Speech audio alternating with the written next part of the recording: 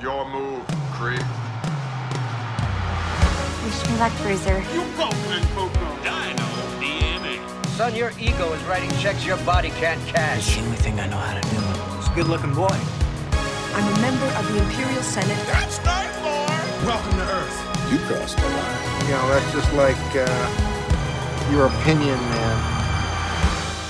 Hello, everybody. Welcome back to Retrograde, the podcast where we talk about older movies. We talk about how they were made, how they were received, and whether or not they hold up.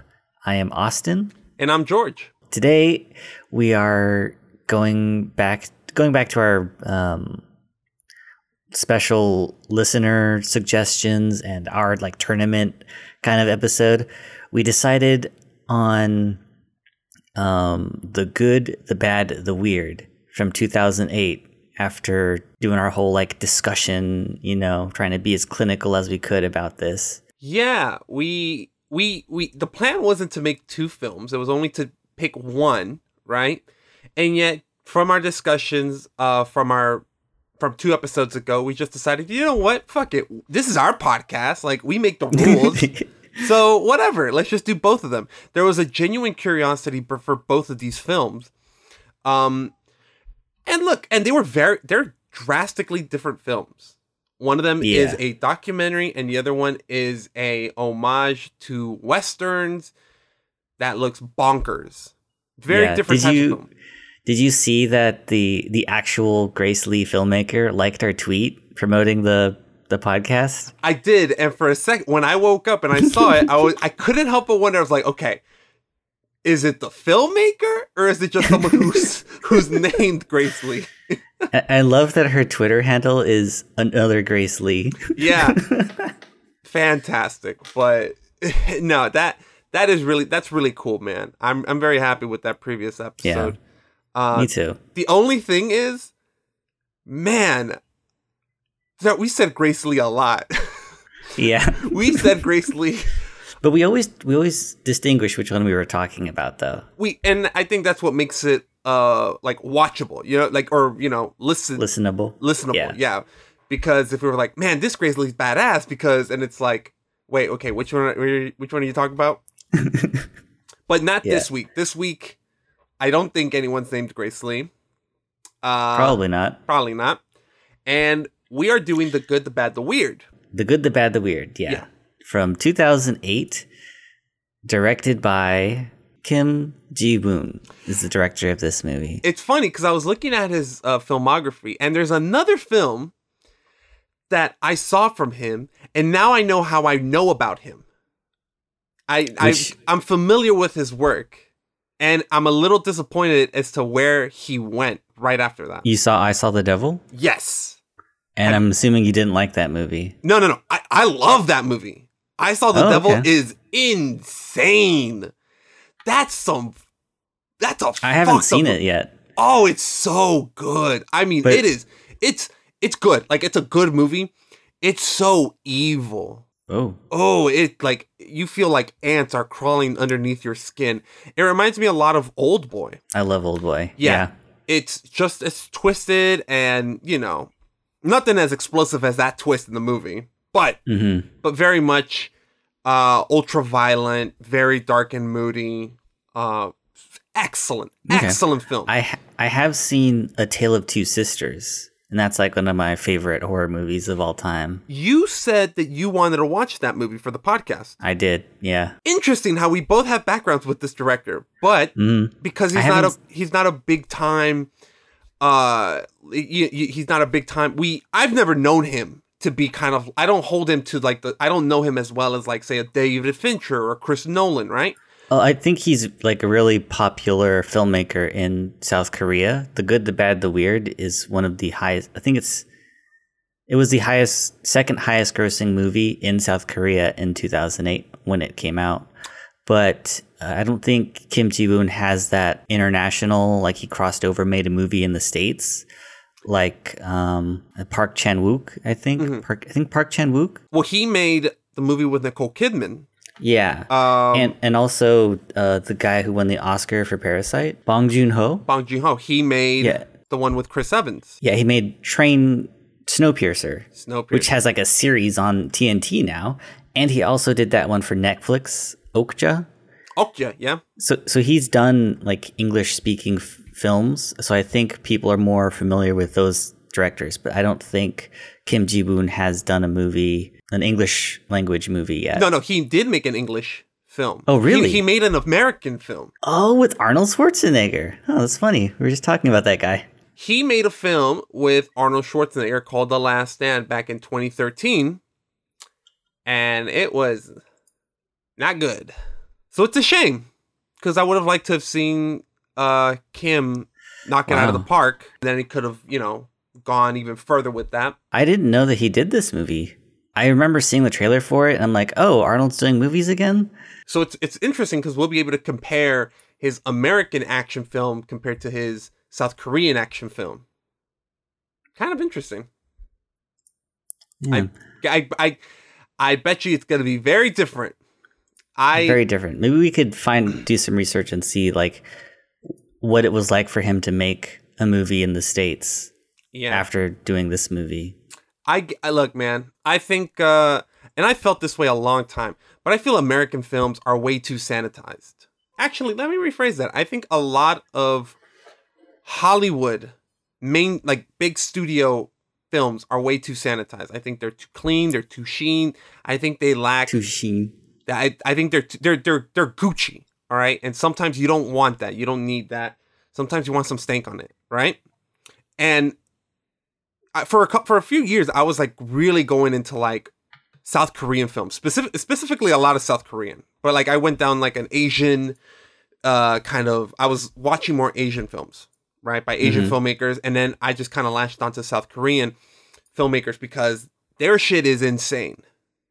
Yeah, I think that the South Korean film industry takes a lot of pride in itself. Yes. Because I remember learning about South Korean cinema in UC Irvine, and they were talking about how they put a limit on how many like Americans movies show up on South Korean screens, so that their own cinema, like their own directors, their own filmmakers, their own production companies don't get just swallowed up by like the big Disney, Fox, or I guess they're the same now, Disney, Warner Brothers movies. Hey, good for them. Seriously, I love what they're doing. I Saw the Devil. There is, as far as I know, there is no real American equivalent, at least in the studio system, right? Maybe in independent, there's another movie that I haven't just seen yet. But South Koreans got balls, man. They don't give a fuck. If you've seen Old Boy, you know exactly what I'm talking about. You watch that movie and you feel disgusted right afterwards. And that's the whole point. I Saw the Devil. Jesus, that movie left me depressed because of how violent it is. And I loved it, right? I'm sorry. I'm just going to go on a little like a little rant, okay? Because fucking the US is just so, and I love studio big budget films. I love Marvel like everyone, but Jesus, can I get something different? Right? And some of these dudes just have no idea how to come up with an original concept. Because they were going to remake The Raid, right? Another Asian film. They're going to do a TV series off of Parasite on HBO. Right? There was a remake of Old Boy with Josh Brolin and Elizabeth Olsen. Spike Lee. And I'm just like, why are this guy's had his movies remade too. Huh? The Tale of Two Sisters was remade, but it was called something different. It was called like The Uninvited, but it was the same story. I understand the point of remakes. I get it. But why is it that like something is slightly successful and Hollywood's like, oh, we need to remake this immediately? You saw the Oscars, right? Or no, you didn't. I didn't see them. I didn't watch any of the movies, so I didn't know. Well, I was the same way. I only saw like 2 or 3. But Another Round, which is a film from some European country, I don't know. It's got Mads Mikkelsen in it. It won Best Foreign Film. The day after, they're like, oh, America's going to make a remake of this movie. I'm like, really? Like, can't we just read the subtitles? Like, for real. No, for reals, man. I don't need a remake of Parasite to be able to appreciate Bong Joon-ho's Parasite. You know what I mean? But I think that there's some people who don't take movies like that seriously. Like they'll see it and like, oh, it's a foreign film. I'm not gonna spend money on that. But then you do it again in the States with actors you recognize, you're more likely to see that movie. It's all about the bottom line and making a profit. And hey, I understand that. That line of thinking makes sense. It's rooted to just like these childish behaviors. It's not childish. It's purely financial. Like it's greed. No. I think it's childish when someone's like, I can't watch this movie because it's in a different language. If it was in a different language and they didn't have subtitles, okay, hey, I'll give you that. Like, if you won't be able to understand it, you won't be able to comprehend it, okay, cool. But everything has subtitles nowadays. The reason I say it's childish is because when I was a kid, if there was anything that was singing that wasn't Disney animated, or if it was in black and white, full of adults, or if it was foreign, but it was in a different language other than Spanish, I thought it was like, I don't want that. It's weird. Get it away from me. Oh, it's black and white? Get that shit away from me. Shit's boring. Obviously, the older you get, you kind of grow out of that, but I just don't think some people are still at the point of giving some of these films chances. You're absolutely right. But them remaking these movies enables them to do that. I guess. I don't know. But I'm really excited to finally watch this film. I've never seen this movie. I have heard people talk about it. Do you have any background with this movie, with this film? Yes, I've seen it before. You've seen it? Yes. Wait, I'm sure you've said... Nah, I keep forgetting. I've said it. I've said I've seen this movie. I love this movie. I saw A Tale of Two Sisters and was like, this is amazing. And then I looked at the guy's IMDb and I saw The Good, the Bad, the Weird. And I recognize it as a Western title, like The Good, the Bad, and the Ugly. And like, I like Westerns. And then I watched the trailer, and the trailer just seemed like action-packed, and the music is really fun. And when I watched it, I was pretty blown away, I think. I was like, this is amazing. I have to tell everybody about this movie. And you're not sure when this happened. It was just... It happened when I was in college. Okay. I saw A Tale of Two Sisters, 2008 was when this movie came out, right? Yes. Yeah, 2008. And that was around the time where I started moving to Irvine to study at UCI. I watched a lot of movies that summer. And I think this was A Tale of Two Sisters was one of them. And then I found out about The Good, the Bad, and the Weird, and I waited to see that one. I didn't see it in the theaters, though. I think I just missed it. But I found it, and I watched it then. Do you think it's going to hold up? Because you said you enjoyed the film. Do you think it's still going to hold up? Do I think I'm still going to enjoy it? Yeah. Yes. Yeah, definitely. Let's talk about 2008 as a year in cinema. Dude, 2008 was dope as fuck. Yes, we've actually talked about this year, but we have to really be a little more fair to The Good, the Bad, the Weird, because it is a South Korean movie meant for a South Korean audience. Yep. So I pulled up the box office information of South Korea in 2008. Okay. So we're gonna go over the top 10 movies in South Korea in 2008. Number 1 is a movie called Scandal Makers, with a box office of $41 million. Number 2 is The Good, the Bad, the Weird at $36 million. These are very different numbers from the US box office, right?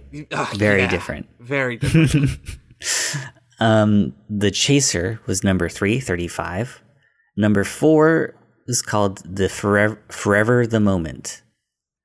Number 5, Public Enemy 3. Have you heard of any of these movies, George? No, literally have not. I've heard of The Chaser, but only I've seen the poster before. I don't have like the name poster recognition. I'm like, oh, I've heard of this movie at some point. Number 6, Indiana Jones and the Kingdom of the Crystal Skull. Wait. At $26 million. That was number 4? That was number 6. Oh, number 6. Okay. Number 7. Okay. The Mummy, Tomb of the Dragon Emperor. Yeah, that's the third Mummy with Brendan Fraser. And not Rachel Weisz in it, which is stupid. Yes. Ugh. Such a stupid decision. She was like the best part. Her and Brendan Fraser. Brendan Fraser's the best part. I lied. She's second best part. No. I put them at both at the same spot because they were so good together. So good together. Fucking Universal, man. Never been a better chemistry in an action adventure between a male and female lead. Unrivaled. I know this is a tangent. I always said that Universal could have created their monsters universe starting with The Mummy. Okay? You go in from The Mummy. Could have, yeah. Directed by Steven Sommers. Then he goes on to do Van Helsing with Hugh Jackman. I love that movie. It's awesome. And somehow you could have done a Captain America thing where Van Helsing gets trapped under ice. Rachel Weisz or somebody finds him. They unearth him, and then he ends up going on adventures with Brendan Fraser and Rachel Weisz. That would be so cool. I would totally watch that. Oh my God. And anyone who disagrees with me is wrong. That would have been awesome. That would have been awesome. Except, you know what we got? Instead, no. They stopped Mummy. They never did a sequel to Van Helsing. And Steven Sommers would go on to give us G.I. Joe.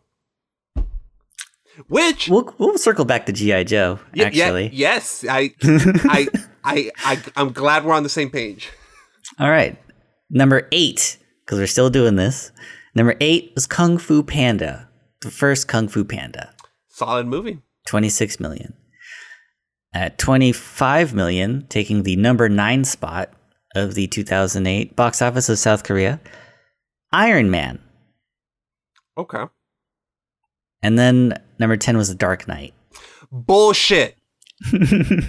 Bullshit. Number 10? Okay, number look. 10. Okay, look. Look, man. What was the first one? Scandal Makers. Hey, good on Scandal Makers. Good on The Good, the Bad, the Weird. Everything Korean. Hey, shout out to you guys. You did awesome. The Dark Knight number 10? Indiana 24. Jones over The Dark Knight? Fuck out of here. More people care about Harrison Ford than Batman. Honestly, I don't even hate Crystal Skull. I don't. I think it's fun. But there's no way that movie should be on top of The Dark Knight. You're taking offense to one movie making more money than another movie. I have a dog in this fight, damn it. I don't know. Is your favorite movie, does that mean it should make the most money? Because it's your favorite movie? Yes, it should be on everybody's list. I think you're putting too much value in money. No! I was actually wondering when The Dark Knight was going to show up on the list, because I was like, was it even released in South Korea? I don't know, man. It's a little too low. I think that they do limit the amount of screens. Wait, hold on. Opening number of theaters. I can see that information. The Dark Knight had 551 theaters opening with that movie. The Good, the Bad, and the Weird had 949. Oh, wow. Okay. However, Scandal Makers, the number 1 movie that year, only had 470. And it was the top earning movie of that year. Mm-hmm. Wow, I gotta see what this is about. All right, so I'll read the plot. Former teen idol Nam Hyun-soo is now in his 30s and works as a radio DJ. A young woman named Hwang Jung-nam sends stories about her life as a single mother to the radio station Hyun-soo works at, telling him she is going to meet her father. He then finds out that he's her father, and she shows up at his apartment with her son, Ki-dong. She tells him that her real name is Jae-in and that her mother was Hyun-soo's first love, Jung-nam. Hyun-soo doesn't believe it at first, so they undergo a DNA test, and test results confirm that they're related. Jae-in dreams of performing on stage as a singer, but Hyun-soo fears that if she does, their paternity scandal might get out. Okay, sounds definitely not an action film. Yeah, it's a drama kind of thing. Comedy drama, it looks like, from the poster of them on the couch. It won a ton of awards. Yeah. Either way, solid box office. I'm really curious. I'm even more hyped to see the Good, the Bad, and the Weird now. Did you watch The Good, the Bad, and the Ugly? Do you remember that movie? I did, but man, it was a while ago. I think I've seen it like twice, and one time I fell asleep. But you know, like there's three different characters, you know, and they're after some kind of treasure. Yeah. But also the army it's after like the Civil War, during the end of the Civil War, so there's an army coming in. Yeah, the basic premise I'm aware of, and The Good, the Bad, the Weird seems like the exact same premise. From the trailer, because I watched the trailer as well. You've got the three main characters. You see them being chased by an army, and they do that thing where they're out in the middle of the desert and they're doing a Mexican standoff. Do you recognize any of the actors In the trailer? Who do you recognize? I recognize the bad one, the bad? bad lead. Yeah, Lee Byung-hun? Lee Byung-hun. Okay. I recognize him because he's the lead, and I saw the devil. He is. He's the lead in that. And then so he's the good in that. He's the good guy. Well, he's the good guy who is like the protagonist. He's the protagonist who takes things maybe a little too far. Okay. but he is the good guy ultimately. And all right. I recognize him because he is in G.I. Joe.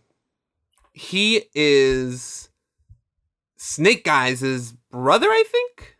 Storm Shadow. Is he Snake Eyes' brother? I don't know. I've seen one, and then I never. They're friends. Friends, brothers, cousins. Who knows? I don't know. Is Snake Eyes a bad? I don't know. It doesn't matter. No, Snake Eyes is a good guy. Okay. But that is how I recognize him. He's been acting in American films for a while. He was in Terminator Genesis. I think he was in. He was in both G.I. Joe films. And the new Magnificent Seven remake with Chris Pratt and Denzel Washington. Yes. Yeah. And he was in a movie with Bruce Willis. Red 2. Oh. Okay, I was gonna say, I think he was in Red 2, but I just remember John Malkovich coming up, so I was like, I'm not confusing him with John Malkovich. But so really good actor. Is that all you don't recognize anybody else? Oh, obviously the lead. Or not sure if he is the lead, but I do recognize the weird. Yeah, the weird and like the ugly from The Good, the Bad, and the Ugly are like I think you're more invested in their stories than anybody else. So they seem like they're the main person in the ensemble. Yes, and the weird is played by Song Kang-ho, who was just in Paradise. Paradise. Just in Paradise. What movie we talking? He was in Parasite. Yeah, one of my favorite films from 2019. Absolutely. Oh my God. I love that movie. It's so good. And this guy, here's the thing. I haven't seen him in a lot of things either. He's been acting for a while, but I really like him. Like, he just seems like a super cool guy. Absolutely. He just seems like a guy you just want to get fucked up with, right? And like, yo, man, like, just tell me like what it's like in the business. And he's like, man, do I have some stories? He was also in, you mentioned it earlier, with Bong Joon-ho again. Snowpiercer? He was in Snowpiercer. The Host? The Host with Bong Joon-ho again. Yeah, he's done a few movies with them, huh? Yeah. Hey, man, when you vibe with someone, you keep working with them. Yeah, it's like Samuel L. Jackson and Quentin Tarantino. Oh, Marty Scorsese and Robert De Niro. So, no, man, this movie look, the filmmakers behind it are great. The actors so far are looking great. I'm excited. And from the trailer, this movie looks bonkers. Like, this movie looks very fun. It's like, it's clearly a Western theme. Like, the hero is riding a horse like a classic cowboy. But So Gang-ho is like on like a World War II style motorcycle with the sidecar. Yeah. And then they go into like this like shanty town kind of thing where they're like swinging with bamboo sticks like across the buildings, and you're like, what is happening? It's like steampunky kind of. I was trying to clip scenes from this movie to put in our promos for the next episode, and I was trying to like capture that scene. And as I was looking at it, I'm like, man, this feels a lot like Hunt Showdown right now. Really? Yeah, because the people are like shooting and then like changing positions to get a better angle, and they're up on like these rafters, so you can hear them running on the metal. And he's telling his the weird, you should run across and so I can see where they're shooting you from. And he's like, should I do a zigzag run or should I run straight line? Which is funny. That part. Because he goes for the zigzag. You're missing their shots. That's Hunt Showdown, dude. Well, with Hunt Showdown, he would be jumping. Yeah, he'd be jumping and crouching. Yeah. Nah, man, I'm excited for that. Yeah, I'm excited too. So we are going to watch this movie. And do we think of some questions that we want to look up beforehand? I think we mentioned them earlier. Just a refresher. Oh, whether the director, like, kind of if he talked about his experience between filming an action movie in South Korea compared to America. All right. I'm actually kind of intrigued about that a bit. I am also curious, me personally, about why the reference to the good, the bad, the ugly. Maybe it's just by name, kind of like with A Tale of Two Sisters. I am curious as to how the movie would translate for an American audience. Do you know what I mean? Us, like, not just the subtitles, but I'm talking about the action scenes. Maybe it's because it seems very goofy and silly. And honestly, I don't think a lot of American films like to be silly or goofy. They kind of are, though, I think. The freaking Fast and the Furious is like the goofiest shit I've ever seen in my life. But I think it's goofy. Do you think it's not self-aware? No. I think it's too self-aware. Because I think I think with something like Hobbs and Shaw, it's trying to be badass more than anything. And I think with, at least from what I've seen, it looks like this movie has that winking eye. Whereas the Hobbs and Shaw is like, yeah, we're badass, but why is everyone laughing at us? I just feel like sometimes things just take themselves a little too seriously. I think especially in American films. And while you do have something like John Wick that rides that balance perfectly, I think I would like to see more of this kind of stuff. You know what I mean? Like the good, the bad, the weird in America. Not a remake, but someone saying like, oh, wouldn't it be cool if we did that kind of silly thing, you know? I am kind of curious to see the cinematic differences between how an action scene looks in this movie versus how it would look in a Hollywood movie. Because I think there is a difference. You exactly. What I couldn't say, you just said perfectly. Literally what you just said is what I wanted to say, but I couldn't put it into words. I want to see if I could spot any differences. And I mean, there are going to be some differences. Since I think this will be the third time I've watched this movie, I haven't seen it in a while.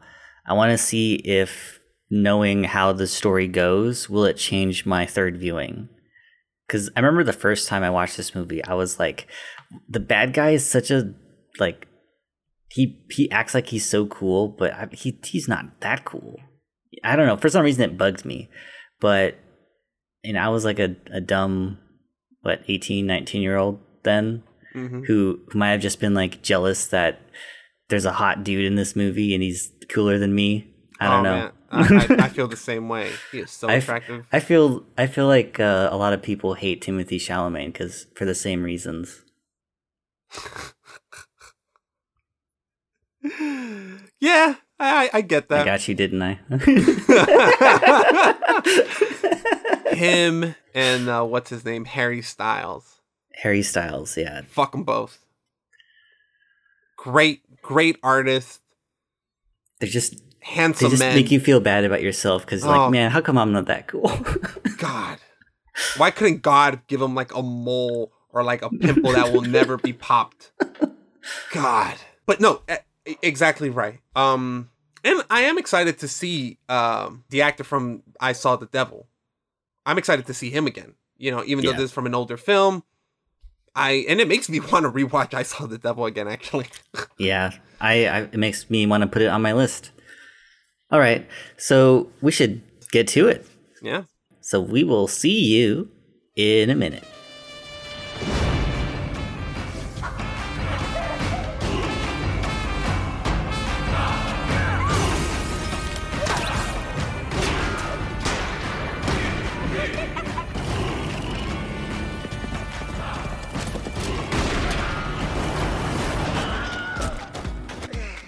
Hello, welcome back to Retrograde. We just finished watching The Good, the Bad, the Weird, directed by Ji-woon Kim. Kim Ji-woon.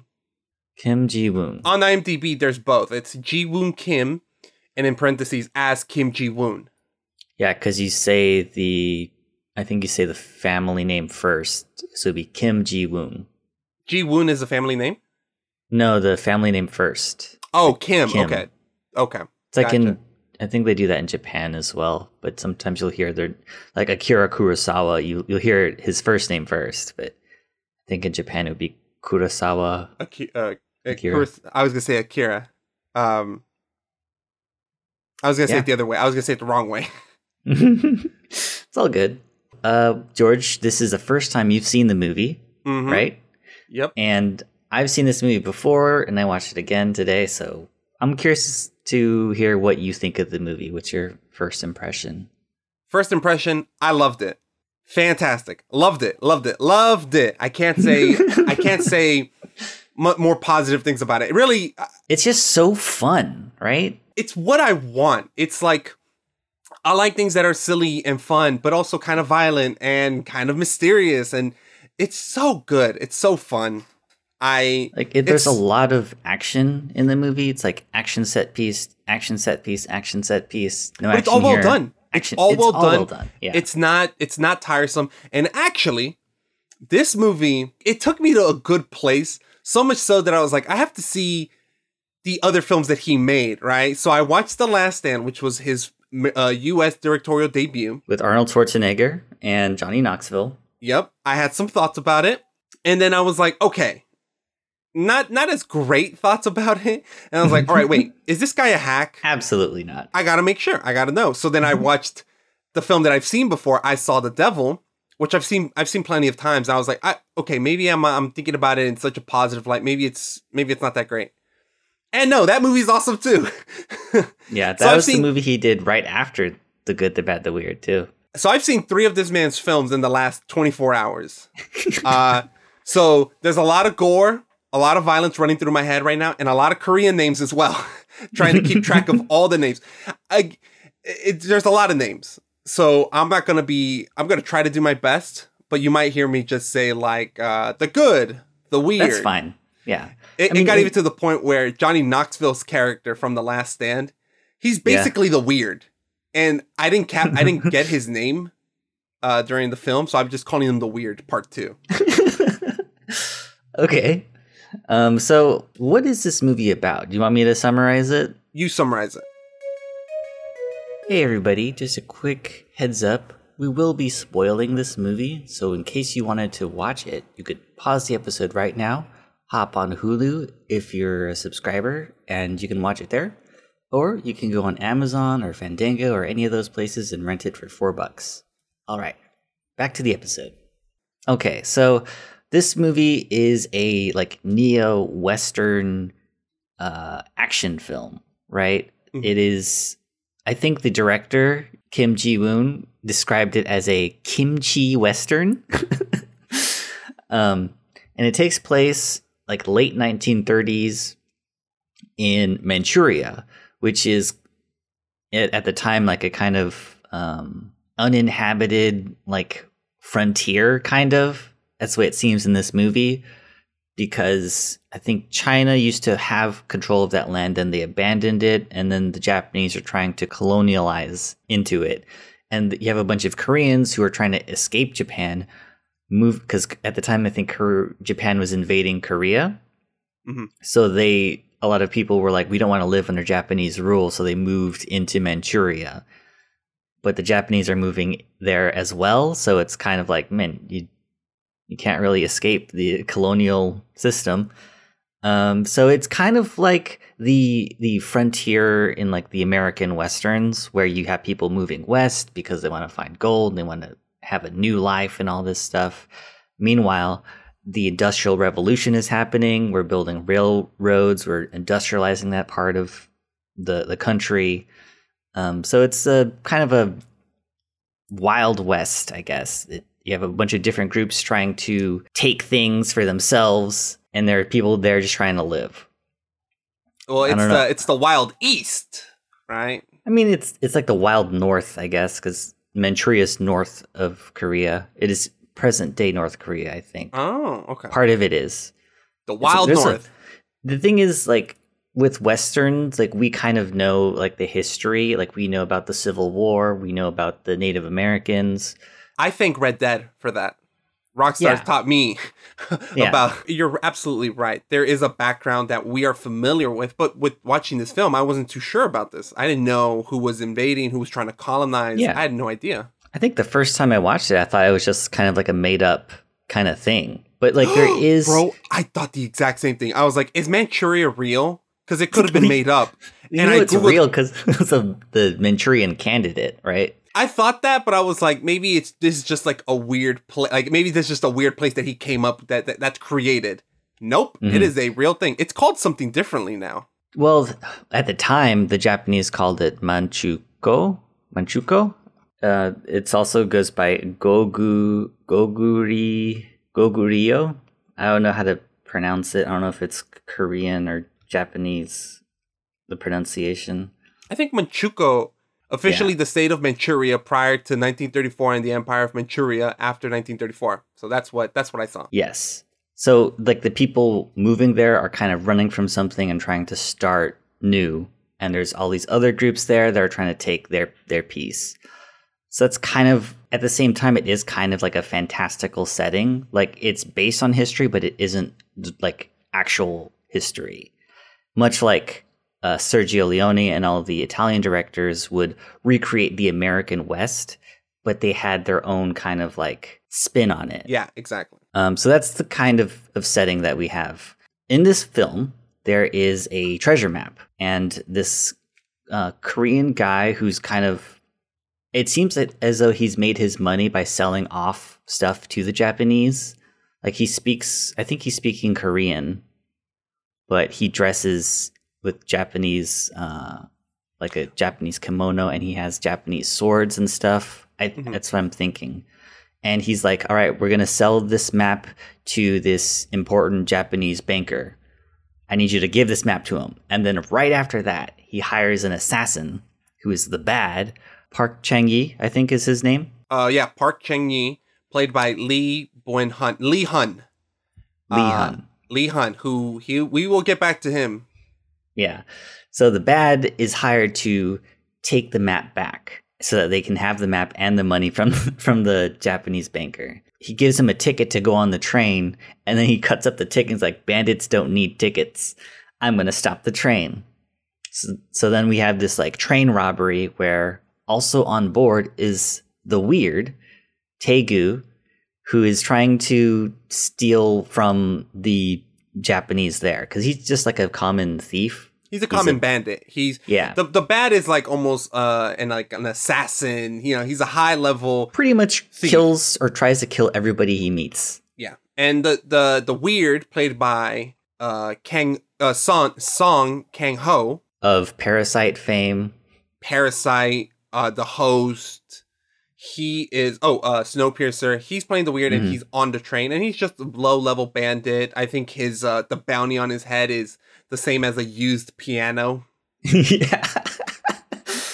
So he's like just kind of there to rob the train and like the rich people on the train, and he kind of happens upon the map. But also after the map, and specifically after Park Chang-yi, is the good, whose name is Park Do-won. And he's kind of like your Clint Eastwood like substitute. He's handsome. They're all kind of handsome, I guess. All three of them are very handsome men. I think that was part of the draw to this movie too. That they were handsome? Yeah. So he's wearing the cowboy hat. He's got like he doesn't say much, but he shoots straight, I think is what one reviewer said. And he's there after the bad guy. So after the train robbery, which is a great sequence, the weird ends up escaping with the map, but he doesn't really know what the map is. And he meets up with his family, or I guess his friend, and his friend is like, we should sell the map to the ghost market because everybody's going to come after this. Armies are coming after this. The Japanese army is after this. The Korean Liberation Army is after this. And you have the bad who's in a ruthless gang. And you have another gang, a multinational gang with a Chinese leader. He's the guy with the mace. He's swinging around. Yeah. They're all after this thing. So he wants to sell it and make money and not, but the weird, he wants to like actually go to the place that's on the map. So eventually everyone is like after the weird. So he has to like run away. He gives the map to his grandma. There's a big shootout at the ghost market. The weird is like riding away to like draw attention away from where the map is. And he gets ambushed by the good. And they form a kind of a deal. Bond. Yeah. Yeah. Deal. Like I'll give you the map and we'll split the profit 60-40. I get 60, you get 40. Yep. And the good's like, fine, okay. I'm gonna get money from finding the bad and the map.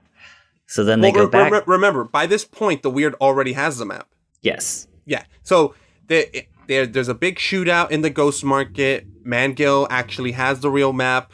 He gives it like one of his last things that he does is gives it to the weird. The weird and the good form like a pseudo bond. And everyone's a little scattered. Everyone's looking for the weird because they know he has the map. The bad, he's after the map, but then he finds out who the weird is, and he recognizes the name, and now he's like, I need to kill Taegu. That's my new mission. And the map. I want the map, but I want to kill Taegu. Mm-hmm. And you don't really know why, but you find out as the movie goes on.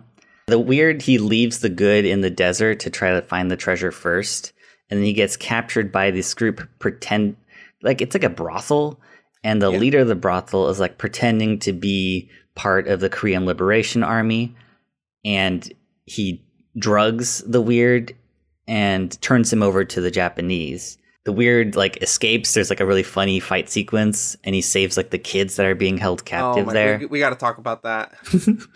And he goes back on the run.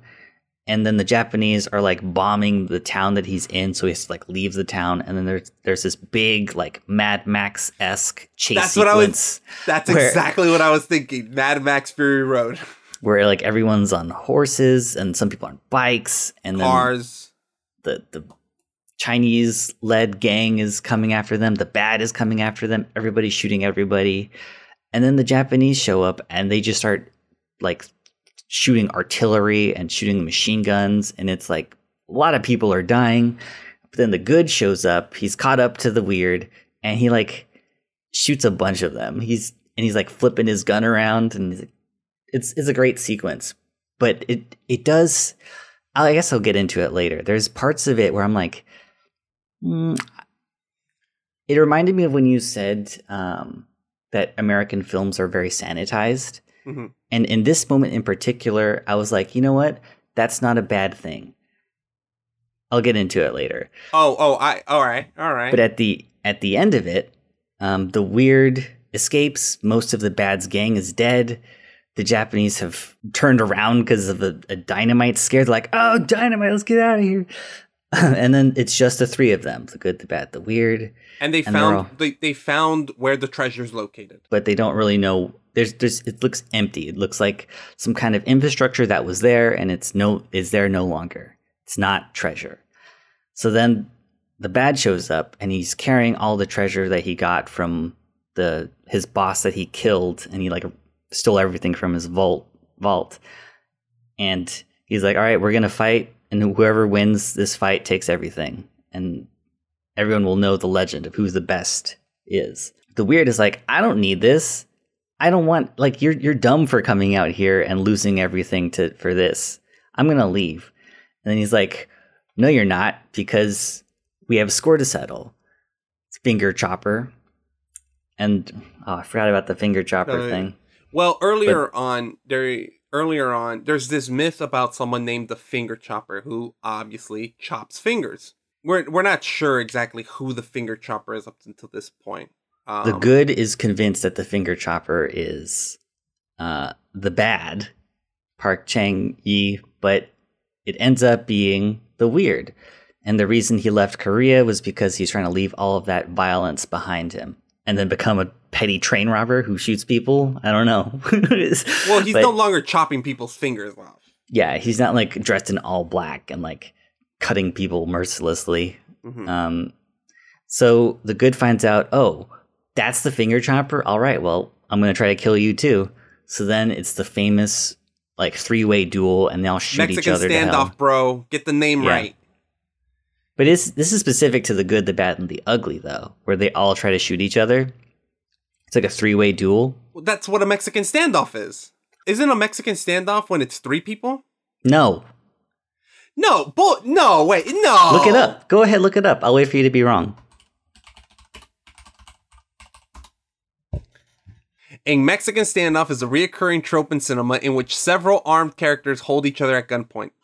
There is no definitive requirement that the confrontation involve at least 3 parties.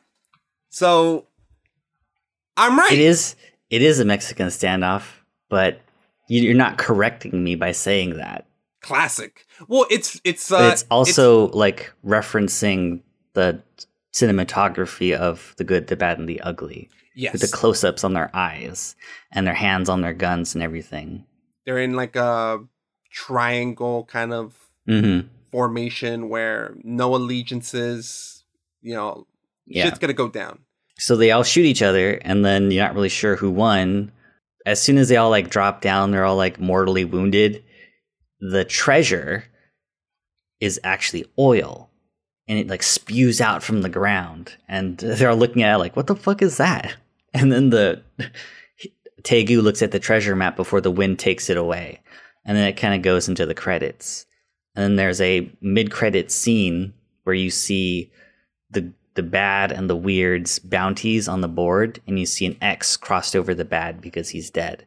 But then the weird has his bounty taken down, and the value increases like 10 times.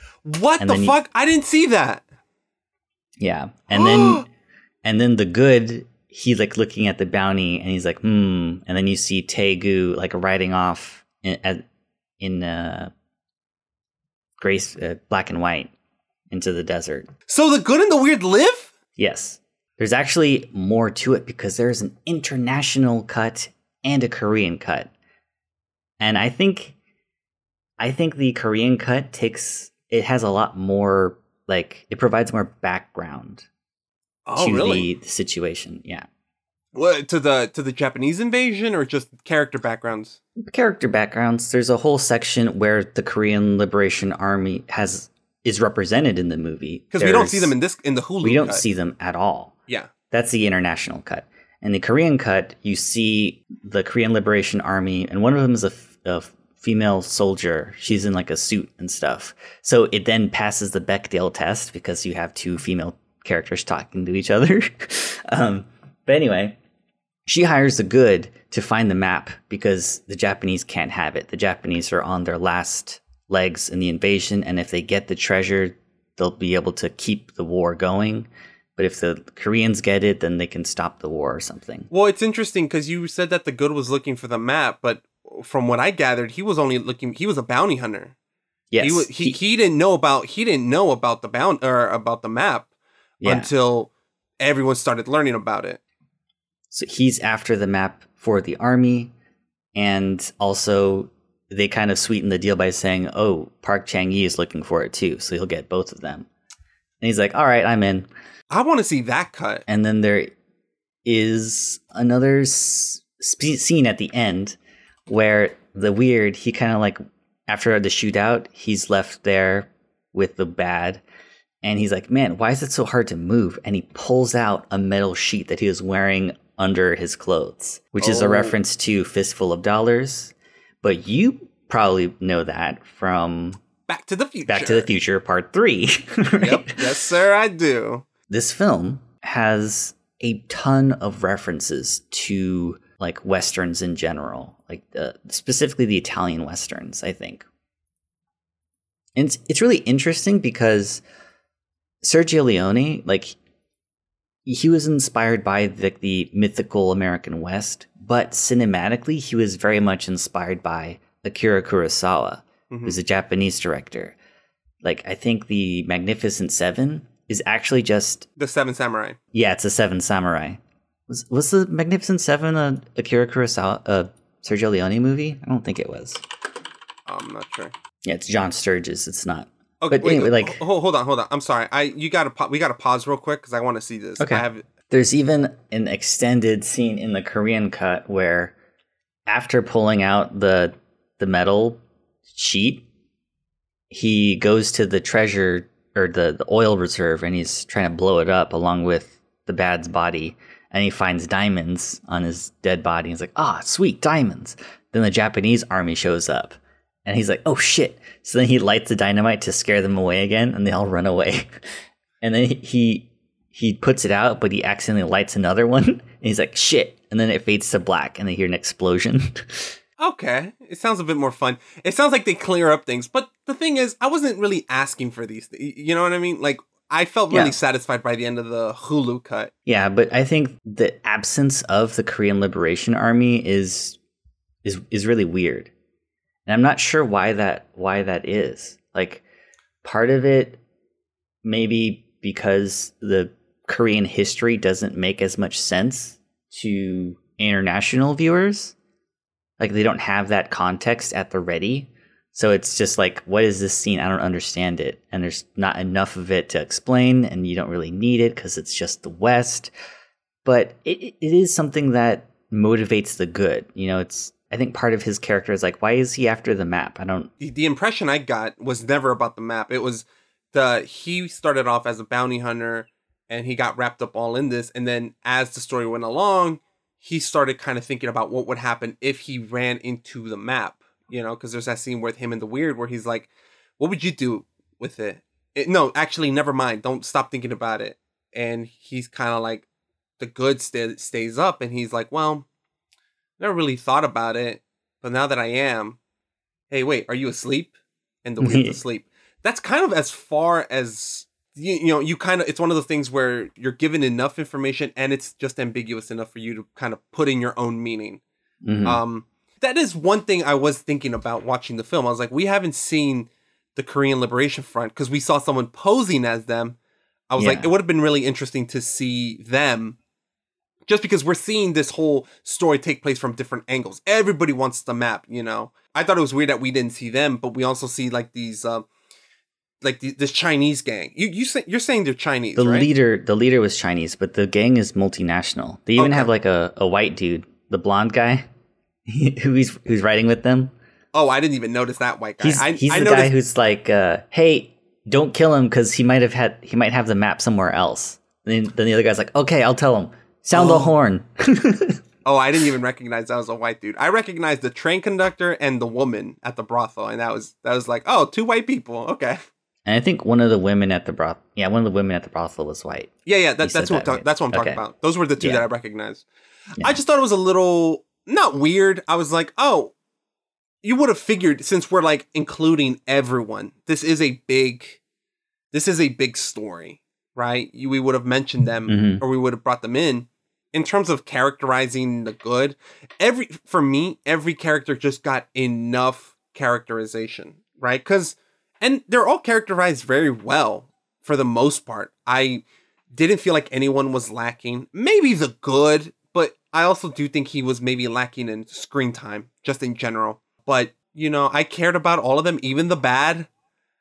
I thought they were all really interesting and they had their own quirks. And yeah, I am curious to see the Korean cut of this film. Yeah, there is one thing that I do want to like get out in front of because I don't want the whole podcast to be about it. But there is one thing that I don't think held up very well. What is it? Something that I didn't really think about until I was watching it again is the scenes with the horses where they're taking falls. Mm-hmm. Did you notice that? I saw them falling a lot, yeah. Specifically during like the big like final chase, which I think is like a really cool scene. But there's some stuff that happens with the horses where they like fall forward. And I'm like, dude, that has to hurt. Like I don't care about the realism of it or whatever. That in real life, that horse took a fall and is in pain. And it was for a movie. Now, I don't think that you should abuse an animal for a shot. You know what I mean? Well, okay, here's the thing. I've always felt weird seeing animals get hurt on screen, right? It is one of the reasons why at Apocalypse Now, I love Apocalypse Now, but there's that scene where they're killing the calf. It just kind of irks me a little bit. not enough to like for me to like fuck the movie, but every time I watch it, I just kind of have to close my eyes because they're actually killing the calf, and maybe that's something that they do in their culture. It's something that culturally that they were going to sacrifice that animal anyway, and they just captured it on film. Yeah, so that's kind of how I justify it. There are instances where you will see, for example, he does this too in I Saw the Devil. There's a scene where there's two dogs fighting over a piece of a human flesh, and the dogs are like attacking each other. So part of me is, it looks really believable. And like what you're saying with the horses, yeah, those horses fall. Like a lot of stuntmen, stunt women, the horses, they took falls. But with stuntmen know how to fall to protect themselves. Also, they're being compensated. They know the risks. They are consenting to this. The horse cannot consent to this. But that also begs the question, are the horses actually being hurt? Because they're definitely being hurt. You think so? Definitely. Because there's a practice that they use in the film that is banned in other countries. So that there's like a 5-second shot that was removed in the international cut because it violated animal rights laws in the UK. Oh.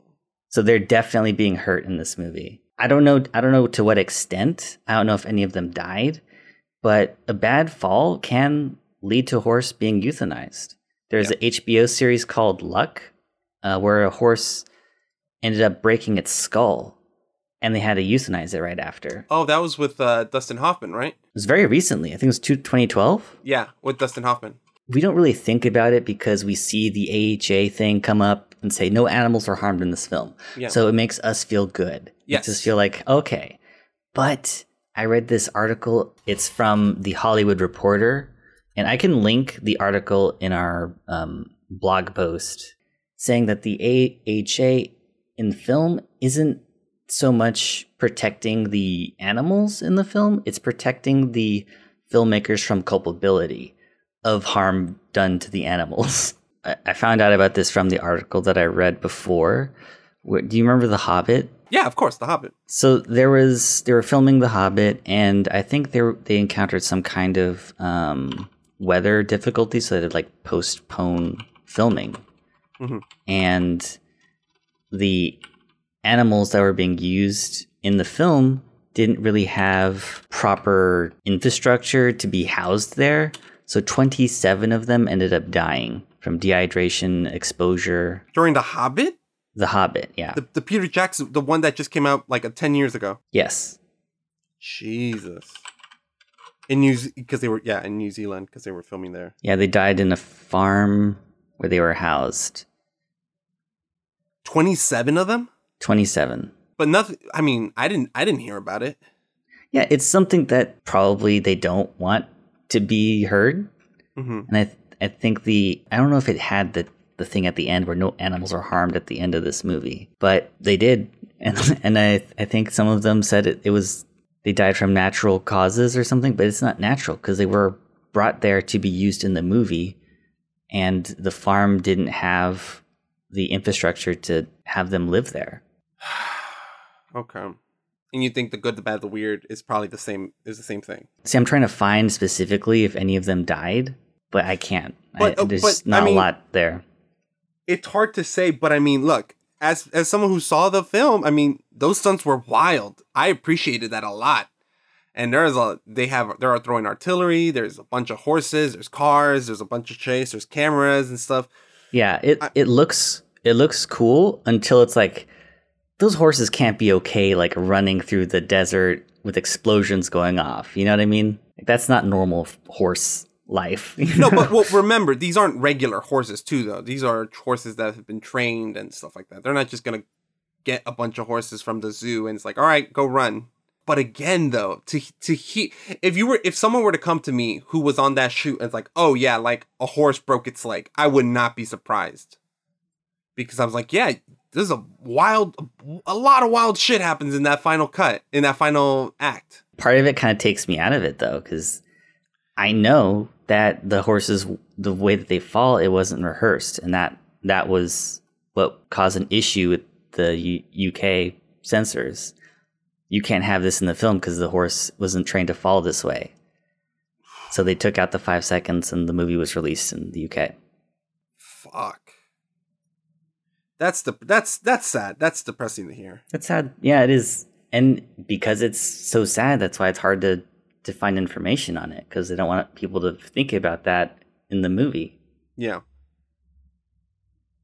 But that's like the one thing that like bothered me too, and like I guess the kind of lack of female representation. They're just kind of there to scream and be sexy in parts, and that's kind of it. Yeah, kind of the But same with the I Saw the Devil. It is kind of a trope that is in westerns, but you know it's 2008. The Quick and the Dead has been a thing. It doesn't need to be there. It's just.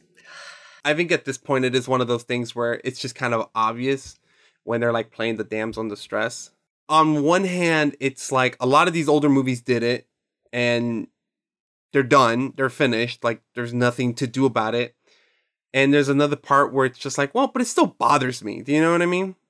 Yeah. Like it's in this, you know, that's why we're doing this, to see what has held up, you know, because, you know, seeing a Western that has way more like active female characters is one of those things like, oh, they were thinking ahead. This film wasn't thinking as far in terms of its female representation. Not even I Saw the Devil, I think. And I love that movie, but it is one of those things where like you just kind of notice. But I agree with those two faults. I didn't know about the horses. That wasn't an original thing that I was gonna talk about because I didn't know. I just kind of figured, oh yeah, like these. I'm sure these horses were taken care of. I was hoping they never got injured. Like, if someone told me, yeah, a horse died, I'd be like, you know. But I was hoping that wasn't the case.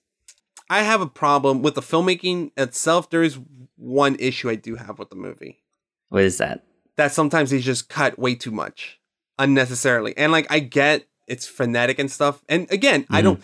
Look, man, I like Michael Bay. I don't mind his editing. People are like, I can't understand what's happening in the frame. Grow the fuck up. All right. It's not that difficult. It's pretty comprehensible. Okay. Unless you're like my dad who throws up because he just can't handle it. But I'm like, it's pretty comprehensible. That being said, this movie had like a few moments where I was like, all right, you didn't need to do all that. And there's one moment in particular where I was laughing because I was like, you did not have to cut this much for this one thing.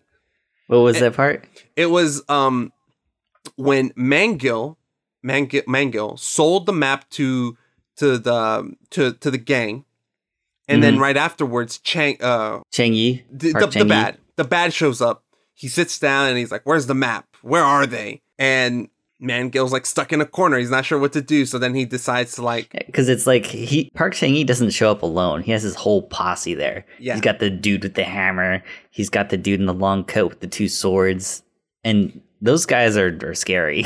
They're all scary looking motherfuckers. They're all scary. And so Mangill like gets up and like, you know, the bad like hits him. There's like 5 different cuts in like 3 seconds that I could not tell what was happening. He was dancing around him and cutting him on every single part of his body. No, not that. I know that part. That part's not bad. In fact, that part's cool because the camera's overhead and it's like he's dancing. That's not the part I'm talking about. I'm talking about when they're seated at the table and Mangill makes the first move. And I think the bad like gets up, kicks him. The hammer guy comes in, hits him. It was just like 5 or 6 cuts for like knocking Mangill on the floor. I was like, okay, that's excessive. Like, I don't mind cutting, but that was just like, okay, this was that scene, that little moment was a fucking clusterfuck of edits that was not needed. I don't know. It didn't bother me. It bothered the fuck out of me. It bothers me like that scene in Taken 3 when Liam Neeson's like going over the fence. Bro, but that's exactly bad. what I was thinking. I don't think it's as bad as that though. I think it's worse than that. I don't think so. Because I could not see what was happening. Because for the most part, this movie has frenetic action camera moves. It has frenetic editing, all to the point of what it is, and it doesn't bug me. Like, I can tell, oh, what's happening here. I know what's happening. I know what's going on. But in that little moment, this is a nitpick. And again, I'm nitpicking because I love this movie. Like, when you love something, you You just nitpick it because it's just that little thing, right? And I love this movie, and this is a nitpicky complaint. But man, I saw that scene. I was like, I had to rewatch it like multiple times because I was like, is it just me or is this editing confusing? And I watched it and I was like, I think it's the movie. I think they overdid it in that moment. I did see people complain about that. They say that the director does too much, but I don't know. I like all the stuff that he does, how he portrays action. Yes, in the movie. I agree 100%. And like the framing seems very like intentional. Like there's that part where it's kind of like a funny fight where he fights the guy at the brothel, where he like tries to hit him with the axe and the axe gets caught in like the low clearance of the hallway. Oh, yeah. And then they're like fighting with sticks. And like as like the weird brothel guy is like hitting him on his fingers, he's like pushing him out of the frame. And that whole sequence was like really funny to me. Well, and this is what I like. It's the movie is very playful. And there's so much happening to the fight scenes, right? Because the choreography is entertaining. But we're gonna briefly go into the American thing, right? Because for me, the problem that I have with a lot of American action films is that it's a lot on the choreography, but action is so much more than that, right? Yeah. Action is it's a scene. There needs to be a meaning behind what's happening, and there's a lot of things that go into making a great action scene. And a lot of films just rely on choreography. Or they'll film it in one take and be like, oh, look, it's a one-take action scene. Oh, so did you listen to our Children of Men episode? Yeah, and look, man, I love that stuff. I do. But Children of Men has so much more going on than that. It is an actual scene that's taking place. Everything's happening. The level of chaos. Look, and again, I love Children of Men. I know that I'm saying this, but my problem with a lot of action scenes nowadays, it's that it's so reliant on those two aspects. And I'm like, there's so much more that happens with action scenes. For example, the good, the bad, the weird. They are constantly playing with the editing. They are messing. Their editing is top notch. Their framing, what you just said, when they're hitting the weird out of frame and he's throwing things out of frame. That's just a small little gag, but it's funny. This movie is so playful and it balances the choreography, the editing, the framing, the music. It's doing all of these things. I love the music. The music is amazing. And it is constantly finding innovative and fun little things about each of these aspects that makes the action scenes incredible. There's a ton of action in this movie. A ton of action. It never gets boring. Even the scenes that aren't action-packed, I don't find boring. This movie is not boring. It is, and here's the thing. And I know you're going to disagree with me, but I was watching this movie and I was like, this dude should have directed Mortal Kombat. Because I've been thinking about Mortal Kombat, and the more I think about it, the less I like it.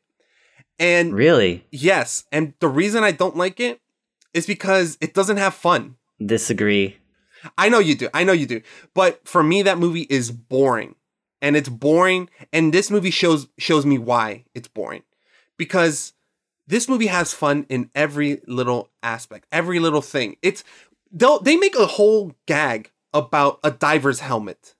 Oh yeah, he's got the diver. So there's a scene in the movie when they're in the ghost market and the bad's gang is shooting up the place, and it's just the good and the weird. And the weird finds like an old diver's suit and he wears it so his head is bulletproof, and he's like peeking around corners and then seeing where people are and shooting them.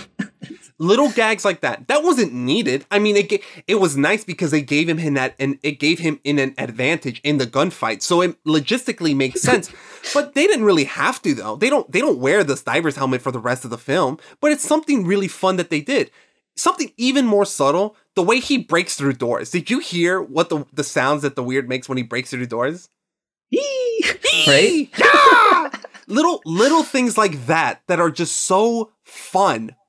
And this movie is taking advantage of the entire medium and the performances, and just, oh my, it's so good.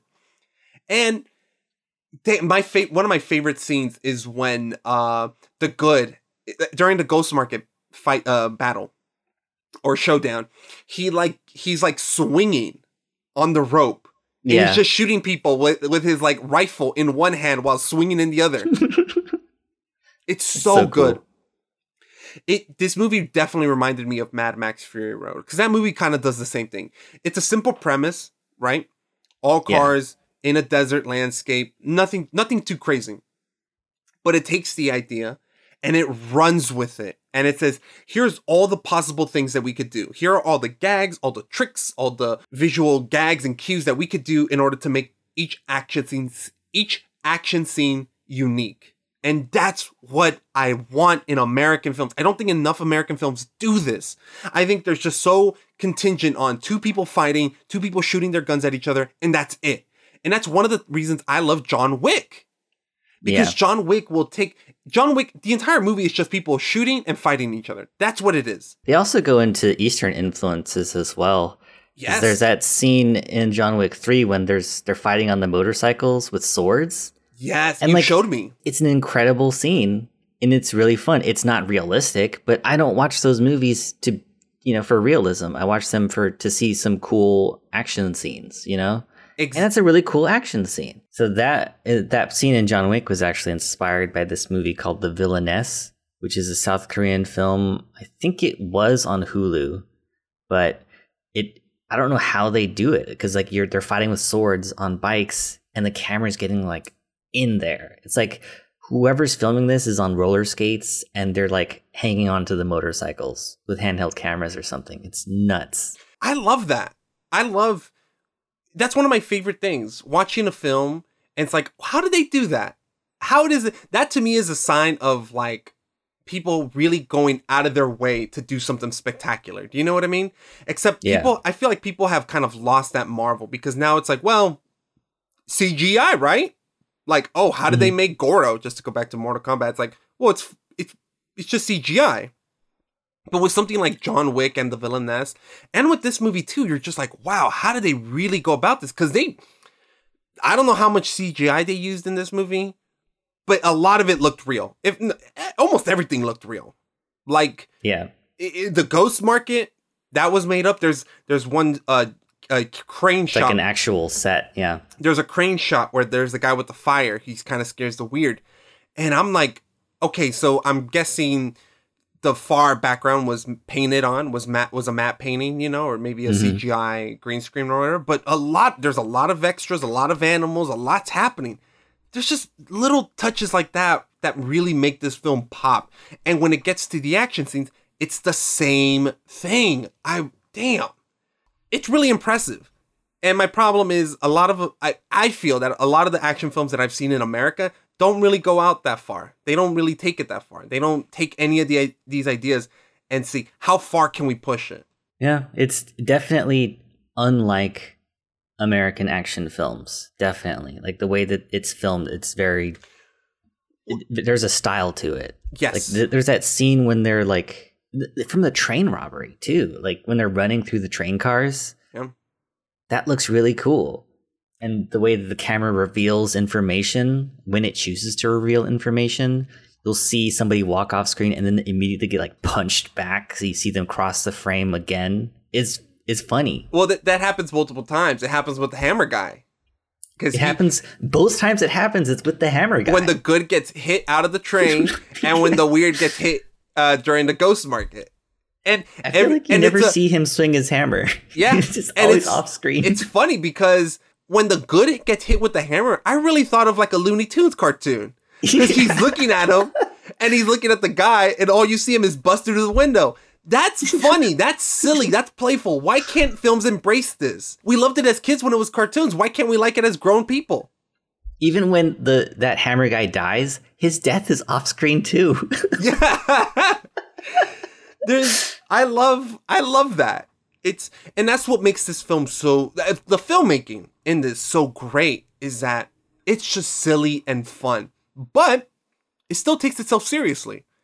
Just because something is silly and fun doesn't mean that they're not taking the story seriously. Because we were saying earlier, they characterize each of the three main protagonists very well. There's a lot of layers to it. You have all these people that are looking for the map, and it is dramatic.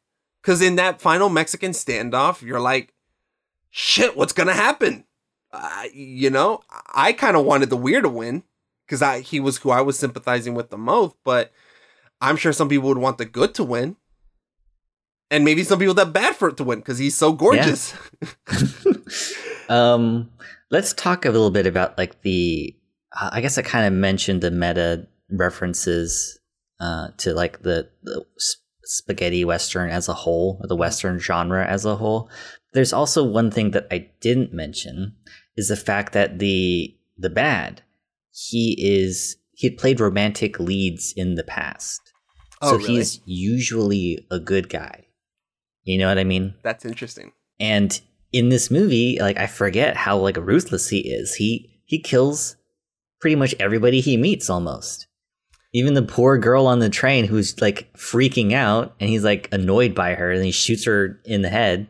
That's I feel like part of why he's so ruthless is because he's used to being like a good guy, and maybe there's like a lack of believability in seeing the good guy be so bad. Mm-hmm. That's also a reference, I think, to Henry Fonda in Once Upon a Time in the West.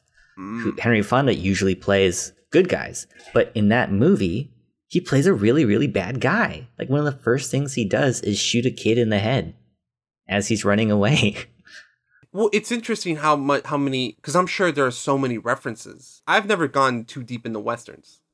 You know, I've seen a few here and there, but I am sure that this movie is littered with references to all that. And even meta references like Henry Fonda playing the villain. Same as Lee Hun. And what's interesting too is that this film, like it was very popular in Korea. It was like the second highest grossing movie of the year. It was the most expensive Korean film at the time, with $15 to $17 million budget. And there's an article that my friend found who's big into Westerns, and he found some pretty articles that I couldn't find in the Cinema Journal of spring of 2015. This teacher is talking about seeing all these big posters and all the big Korean stars and these kids that went to go see the movie, and they had never even heard of The Good, the Bad, and the Ugly. So it's like, it's interesting that the director chose to make all these references to films that the Korean audiences weren't really familiar with. And I think it was to make this film for an international audience and for people who like films in general. Well, I mean, that's the thing. I mean, Tarantino does the same thing. Yeah, that's true. They reference their film so much, and in the end, it lends it some. It's an homage, you know. It's a reference. So if you caught it, hey, cool on you. But what I'm glad is that, you know, there's still a good story behind it. You know, because yeah, I'm sure there are a ton of references to a bunch of Westerns that I've never even seen or heard of. Honestly, I don't really care though, because I really like this movie. If anything, I have seen The Good, the Bad, and the Ugly, and I prefer this one over that one. Oh. I guarantee you this, in the next week or so, I'm probably going to rewatch this movie. It's been years since I've seen The Good, the Bad, the Ugly. I'm not saying that it's not good or anything, but... Yeah, this movie is a lot more easier to digest, I think. Except for the horses absolutely being harmed, but it is easier to watch. Well, there's momentum, there's excitement and stuff, and from what I can remember, that movie was a lot of quiet. Hey, maybe I might just have to rewatch The Good, the Bad, the Ugly. Did you recognize any of the music in the film? No. I like the music. I really liked a lot of the music, but I can't say I remember it from another source. You remember that part in the final chase? Yes, I do. I was listening to that part, and I'm like, yo, I think I've heard this song before. I think it's an Animals song. And it's a cover of Don't Let Me Be Misunderstood or something by the Animals. And I think the track, the cover of that song was on the Kill Bill soundtrack. It's the same song, except they took out the vocals. Oh, I couldn't recognize the music, but I love the music.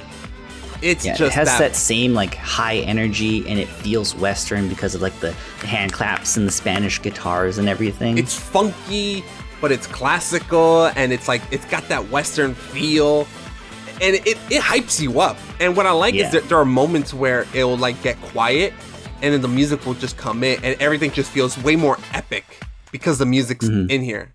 I mean, going back to the scene where the good is swinging over Ghost Market, that scene, there's not that much music, and then once he gets on it, there's just like, even though it's a quiet little, it is like, it gets you pumped.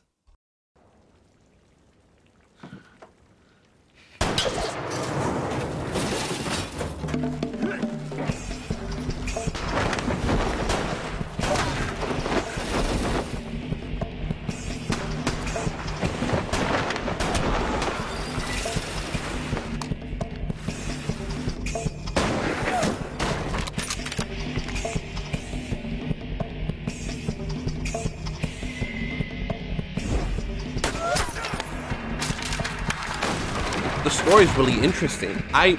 My whole thing, because I'm watching this for the first time, and you know, I just kept in my own head, I just kept comparing it to the action scenes that I had seen recently, and I was like, why does this feel just so different? This feels like it's oozing style. It has a purpose. Yeah. Everything's working really in tangent together. That I haven't really felt like I've seen in a long time. Or, you know, like I'll catch it in like a Marvel movie and stuff, but this movie really seems to take it so much further. It's so much so that I had to watch The Last Stand, which came after I saw The Devil and this movie, just because I had to see like, okay, what is this man gonna do for an American audience? And like we could get into that later, but you know, I've got some thoughts. Okay. You did say something that a lot of other reviewers mentioned. Everyone likes to say that this movie is style over substance. There is no substance to it. But I'm kind of thinking, like, I think there is a little bit, you know? Of substance? This movie, this movie is about something. Yes, I agree. I disagree with the style over substance. I don't agree with that. Like, there's definitely a lot of style, but I think I think there is a story. Like it is about something. There is a theme to it, and it is similar to, again, a lot of spaghetti western themes. Like you probably see it the most in Red Dead, where this group of nomads, their lifestyle is being threatened by the advancing civilization and the Industrial Revolution. Yes, the colonial background. You know, it's like the ticking time bomb. In this film, right, you have these people moving away to escape colonial Japan, but colonial Japan is coming after them. Mm-hmm. They're going for the oil, and the oil is going to change the balance of power dramatically, you know, in favor of whoever gets it and is able to mine it, and you know, the wheel keeps turning. You know, these people, their way of life is going to disappear. The Chinese bandits, the Chinese-led bandits, what are they going to do after the events of this movie? Their leader was destroyed by an artillery shell, you know? Mm-hmm. And it's like the shot of them like just all like laying down and the oil just being the thing that survives them. It's like, I think it carries a lot more weight than it appears. Yes, 100% agree. Watching this for the first time, I really just thought, oh, it's about a bunch of people getting treasure. Look, man, when it comes to action films, I don't need that much actual thematic worthwhile. You know, I'm not watching Transformers and like, what did I get out of this movie? What am I going to impart into, what am I going to take from this movie and use it in my life? What did I learn? Sometimes you don't need to learn shit. You know what I mean? Sometimes you just need to watch people beat the living fuck out of each other. Sometimes that's all you need. Yeah. And I was walking into this movie thinking like that. I was like, it is just people beating the fuck out of each other. And that really changed once they brought in the Japanese army, or they were bringing up how Japan was invading. And they kept bringing it up throughout the film. I was like, oh, that's interesting. You didn't have to introduce all that if you were just making a straightforward action film, but they did. And they bring it up constantly and constantly. They brought it up in the brothel. They brought it up at the Ghost Market. And they bring it up to, even from the beginning, where it's like, we're selling it to a banker. And then there's the reveal, he's Japanese. And the very first time that I really got a hint of it was when the Weird's speaking in Korean and the Japanese men are replying. I can't tell Korean and Japanese apart. The languages? The languages, yes. But the reason I noticed it was because the Weird brings it up. The Weird says, do you guys not bring Korean? Or do you guys not speak Korean? Already, I'm subtly getting the hint that, oh, okay, so something's happening here. Maybe it's just a simple gag or I don't know, whatever. But the film constantly brings it up. And the moment that really hit me over the head, I was like, okay, this movie has something to say. It's when it's the oil reveal, right? Because I figured when I was watching the film, I was thinking, oh, it's either going to be that the gold's there, or that it's gold, or that there's nothing, that someone else got it. I kind of figured it was going to be those two things. But when you have the shot of all three men laying on the desert and the oil spills up, I was like, oh, there it is. It's such a cool reveal. Yeah, it's really great because it just clicks. I didn't see it coming and it clicks together. I mean, how many people have died over oil, man? Come on, this is a lot. And that's one thing that I'm like, is that why they took out the Korean Liberation Army? To like not offend, countries involved in the Iraq war? I don't know. Maybe. I don't know too much about the political dynamics of that, man. But I do know they could have made a straightforward action Transformers film. But they wanted to include this. Now, am I going to say that this movie has enough substance? It has the same amount of substance as something like a Ken Burns documentary? Absolutely. Who's going to say that? No, well, some of these critics are like, well, there's not enough substance here. It's like, well, go hire Ken Burns to make a documentary for this if you really want to learn. Or go read a book or an article. I think there is a little bit of like, you don't see it as a real cinema because it's a South Korean film. And it's a South Korean action film. And like, that's very quirky, very silly. Yeah, part of me thinks it has to deal with that. Like, I'm curious to see American or Western critics that didn't like this movie. What do they have to say about something like John Wick? Like, are they equally as dismissive? I don't know if it's so much having to do with South Korean. One reviewer who praised the film, he described Song Kang-ho's character as pie-faced. Have you heard of that term before? I haven't, but it doesn't sound good. It's a racist term towards Inuit people. Pie-faced? Yeah. I don't think I've ever heard of that. But that's such a weird thing to say. It is. It's like, why did you say that? I think if you're going to say something, it's like, oh, I could kind of, oh, this person looks like this. Okay, I could see that. But what's the implication that he's got like white? It's because the face is kind of flatter than Western or European faces. Because pies are flat? That description or insult or whatever, that makes no sense to me. I don't understand. And it's kind of irritating me because you didn't have to use that word to this. The guy likes the movie too. Unless I'm missing something. I don't know. Unless I'm missing something. I think it does have other meanings, but it also has the kind of the racist meaning. It's like, why did you choose to use that word specifically for that character who's kind of his darker skin and I guess flatter features, and he's wearing that hat that I guess it kind of looks like an Eskimo hat, I guess. Why use that term? I was thinking of a fighter of like a fighter plane, like someone who like flew planes and stuff, kind of like the old timey planes. But like the hat that he's wearing, it does kind of look like what you would think of as an Eskimo hat. So like, I don't understand why you would say that. I definitely think the race has something to do with it. I'm sure this being a foreign film that looks kind of goofy. The title sounds goofy. The Good, the Bad, the Weird. Mm-hmm. Like there is an air of goofiness and silliness behind it. Yeah. On top of it being a foreign film, I'm sure people will easily dismiss it as, well, it doesn't really have anything to say. It's like, well, it kind of does. Granted, they're not beating you. The movie isn't about the invasion of Japan like a Ken Burns documentary would go in. You're comparing a documentary to a narrative fiction. Like, well, but just to prove a point, though. I mean, a straw man's argument. You can do better. okay, fine. This movie would not have the same impact or level of substance as a dramatic film about Japan invading Asia. Like I don't Silence, know movies are, I guess. Yeah, exactly. Like, okay.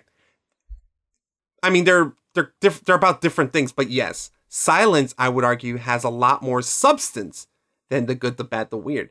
But just because by comparison it has more, it doesn't mean that The Good, the Bad, the Weird has none. Yeah. That's some ignorant shit. Mm-hmm. This movie is more focused on the action, the immediate suspense and thrills of a treasure map. But it has all this stuff, all this real history in the background. It's still in the background. And it doesn't really, you don't really have to pay that much attention to notice it. It's in one of the first fucking scenes. Yeah. When they're speaking Korean and Japanese to each other. I noticed it. And look, man, a lot of shit goes over my head. And I forget a lot of stuff. But I was able to notice it. So I don't know what these critics are talking about. Well, there's not enough substance. What did you want? Did you want, like, the movie to stop, to have a character come in and do a giant monologue, Shakespearean monologue about, whoa, the Japanese, when they came here, they destroyed It's okay, so we're going to do that. And I guarantee you, if that monologue were in there, you'd bitch and complain like, well, why don't we go back to the action? No, fuck you, okay? No, get out of here. Some of these people cannot have the best of both worlds. I'm sorry. Yeah, I think when you look at genres of movies, you kind of have to judge them against other films of the same genre and like what makes that genre work. Like you can say that this is a good action movie, but can you really compare it to, like, that's what's giving you a hard time about comparing it to Ken Burns. Like they're different kinds of movies. You can't really say one's better than the other. Exactly. Or even comparing it to Silence. Yeah. They're different. They're really different. The filmmakers have different intentions. Scorsese talking about Catholicism in Japan versus Kim Ji-woon making an homage to Westerns while placing it in Japan, in Manchuria during the Japanese invasion. Very different intentions, guys. Mm-hmm. I don't know why we're comparing both of them. And maybe if you wanted more substance, maybe if you would have liked more of it, okay, that's a valid yes. Like maybe what would have swayed some of the people is if they had the scene with like the Korean Liberation Army. Yeah. Perhaps. But to say that this movie is absent of it, no, it's there. It's a background element and it is weaved throughout the story, but that's not the filmmaker's intention. Like part of that history, the part that makes it specific to the Korean audience, the context that they would know is lost in the international cut because it cut all that stuff out. Well, it does make me wonder because a lot of these reviewers, I'm curious if maybe they just wanted a bit more clarification on what was happening because a lot of them don't know. I didn't know.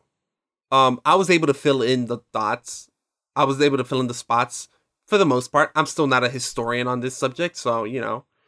But maybe they wanted a little bit more of that, which maybe the Korean version would help them out. But I imagine this. I didn't read the reviews for this movie because I was definitely sure that some people would have said, well, it's a little too goofy for my taste. I like Shakespeare and I like the Bible and I like Oedipus because that has a lot of substance to it. It's like, all right, get out of here, you fucking square. If you can't, you know who this movie isn't for? For people who don't know how to have fun. If you don't like fun, hey, cool. I'm not even calling you out. If you don't like fun, fair enough. Go. There are plenty of movies that are for you. But if you say that you're a fan of action, I really don't know why you can't like this movie. You're a fan of action, Austin. Mm-hmm. And we had a whole discussion about Transformers. And honestly, I love that movie, but I see your points. I saw your points as to why you weren't really a fan of it. But when you have good quality action like this, what's there to complain about? Yes, the horse, that's a big thing too. Yeah. But in terms of story, it just slaps all around.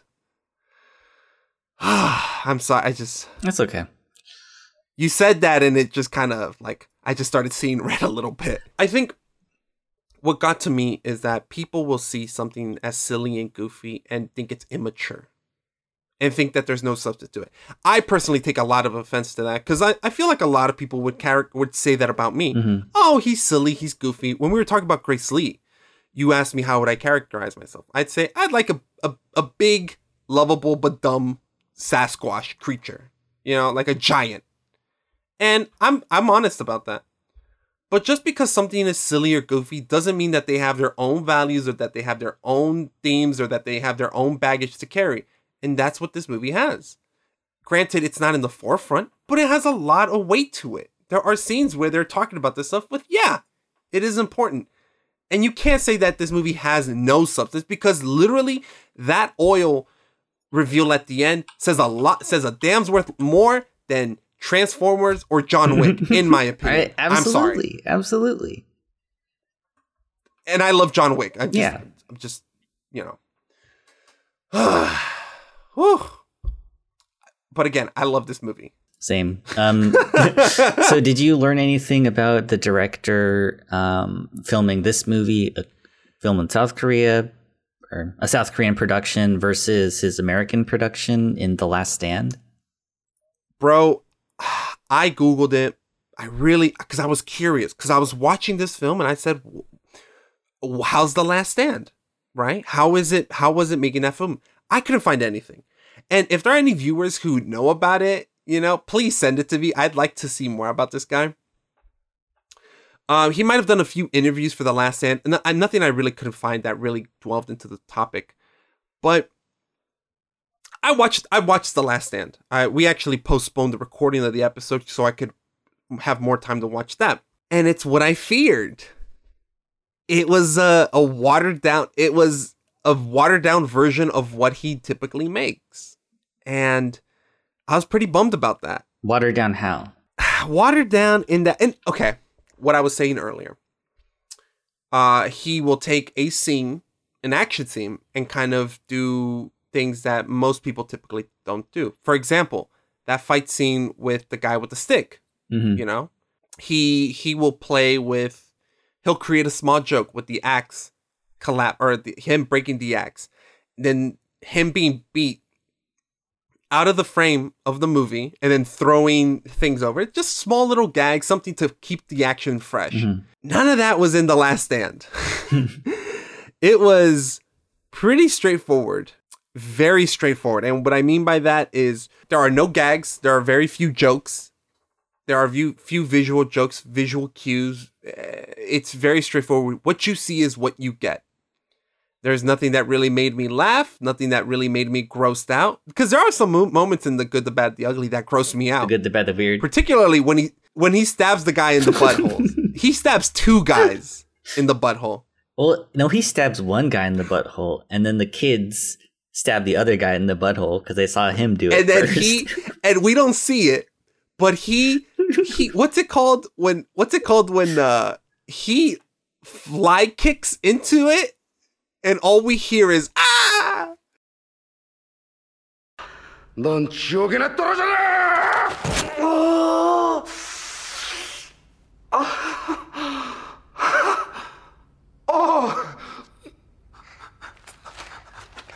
뭐야? 이것들이 We don't see it. We don't see we see the aftermath when the Japanese troops and are like the Japanese generals are like, I've seen a lot of things in this war, but I've never seen anything but like this. And then you see a shot of these things piercing these men's buttholes. It's not violent. It's not bloody. Like, they're not naked. I mean, it's gross because you're picturing it, but it's not awful. Like, they're still wearing clothes and there's not like a lot of blood or shit or anything on it. It's little things like that. They're like heavy kicks into it. Like, after he sticks it in, he does like a big heavy jump. Yeah, he jump kicks into it. You're playing Street Fighter, you're hitting the fierce kick, you know? That's what I was thinking. I was like, he straight up comboed his ass. He straight up fatality'd him. And it's pretty violent. I mean, it's funny violent, you know, and his other film that he made, I Saw the Devil, is violent, right?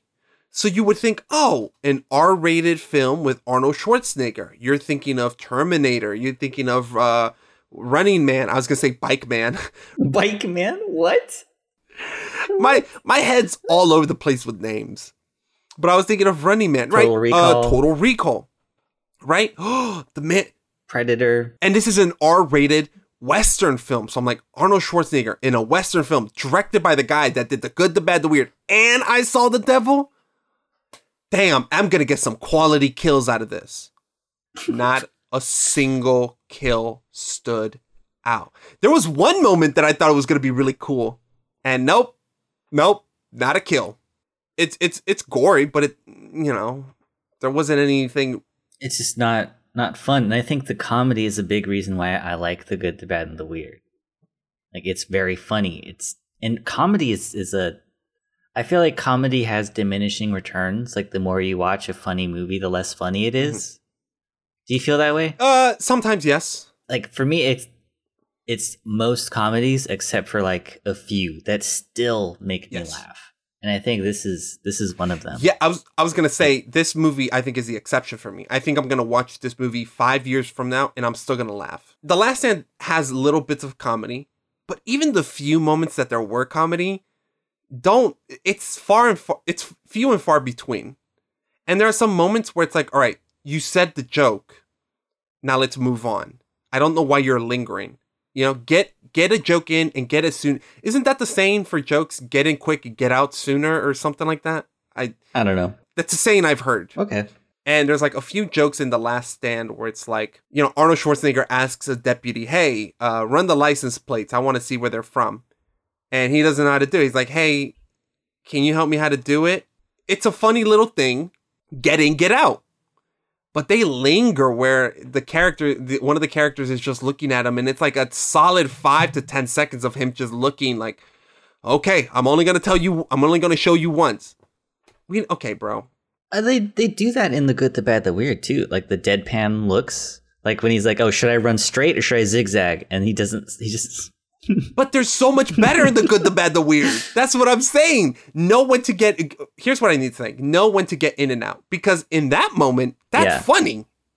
That is really funny. It didn't work in The Last Stand. There's like another moment where Johnny Knoxville is basically the weird. And they need people for the final battle. And so they're going to deputize him. And it should be a funny scene. Isn't really that funny. The one scene that I really thought was funny was they're investigating this guy because he's been missing, and Arnold Schwarzenegger, or they're like, we found his body. He's in the house. And Arnold Schwarzenegger over the radio. All right, deputies, remember, it's a crime scene, so don't touch anything. And when he says anything, we cut back to the two deputies, and they're touching like a bunch of different things. And it just, when they hear that, they're just putting everything down. I'm like, that's a funny gag. But it is few and far between, man. It really felt watered down in terms of the comedy and the action. It just didn't feel like it was the same filmmaker. It really felt like another, I've used this term before, the workman director. You've got your Scorseses and Finchers and Tarantinos, but for the most part, most directors working are just the people who don't have a clear style, that they're there to film do a job. Exactly. And I would say, personally, I think Kim Ji-woon is a stylish director. I think he has his own style. I think he has an artistic vision. And even between two completely different films, The Good, the Bad, the Weird, and I Saw the Devil, I could see them. I could see the similarities. With The Last Stand, I couldn't see it, man. That workmen people, they are there to do a job, and good on them. But when you put the name Kim Ji-woon, I'm expecting awesome kills, some funny moments. I didn't really get that. Because I know that Park. Oh man, what's his name? The guy who did the one Stoker.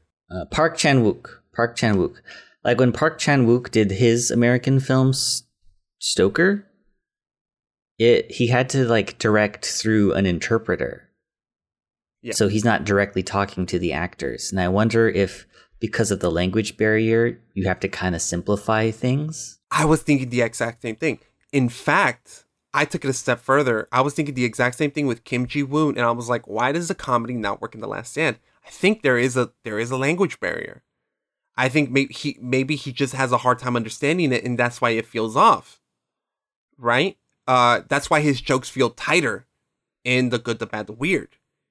There is no translate. There's nothing's being lost in translation. Whereas in The Last Stand, there's a bunch of barriers that he has to go through. On top of that, the studio system, right? I'm definitely convinced that the studio just kind of maybe said, all right, you can't go too gory with some of the things. You can't go too crazy. And it has to be finished by this time. I could be wrong. Like we're like speculating that these are all things that we know about because we've studied film and we know how things are done in Hollywood to some degree. To some degree, right? It is not unheard of. It is not unheard of to hear a studio taking over a director's project because they weren't happy with it. Hell, everyone's been talking about one of the biggest fuck ups ever with the Justice League. Yeah. And that was with Zack Snyder, a prolific director. You say Zack Snyder, people know who he is, and they had no problem reworking his movie. So why would they not with Kim Ji-woon, a Korean director's first film in the U.S. with a big budget from a studio? And also, he is working with Arnold Schwarzenegger, and Arnold Schwarzenegger has a lot of say, I would imagine, over what happens in his movies. This was the first film that he made after Rise of the Machines. After his California governorship. Mm-hmm. So he still had a lot of power, and this could have been like a big thing. And so they're like, all right, things could get violent. Not too violent. Okay, we saw you rip women's heads off in I Saw the Devil. We can't have any of that here. I Saw the Devil's really, really, really violent. And they're like, but we also don't want to see any buttholes being pierced by metal things. American audiences don't like that. They're cautious of their buttholes. So no buttholes and no decapitations. And Kim Chi's like, fine, I guess. All right. You're making an R-rated film with Arnold Schwarzenegger. I mean, I don't know. Yeah. It just felt really watered down. And I wasn't the only one who felt this way, because I looked up a retrospective that they made of Kim Ji-woon on IndieWire, and he said this: what really bums us out is that Kim Ji-woon felt like a filmmaker whose aesthetic and thematic concerns were so firmly rooted that it would have been nearly impossible to upend, even in a flashy American production. Apparently, we were wrong. While there's nothing bad, quote, quote, about The Last Stand, we just wish it had been a lot more Kim Ji-woo-y. There's a reason why he's headed back to Korea for his next movie. And it makes sense, right? Yeah. He brings in this style and this presence, and that's what they're saying. They wish there had been a lot more Kim Ji-woo-y, and I honestly agree.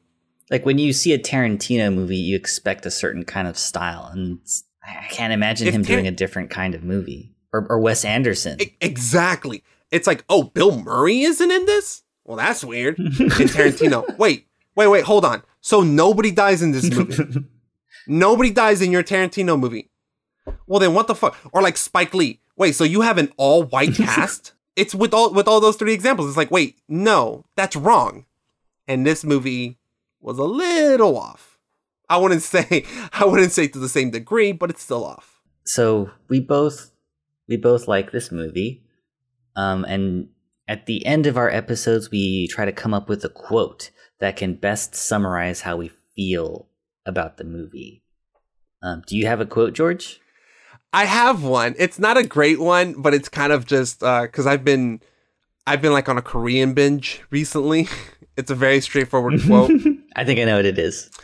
Can I guess? Yeah, go for it. Every Korean has a sad story. No, it's not that one. But that would have been a good one too, though. All right. Mine's is way simpler than that. There's like a moment where, when the weird's like, no, where the Japanese is like, damn, Koreans. That was just because like, damn, those motherfuckers know what they're doing.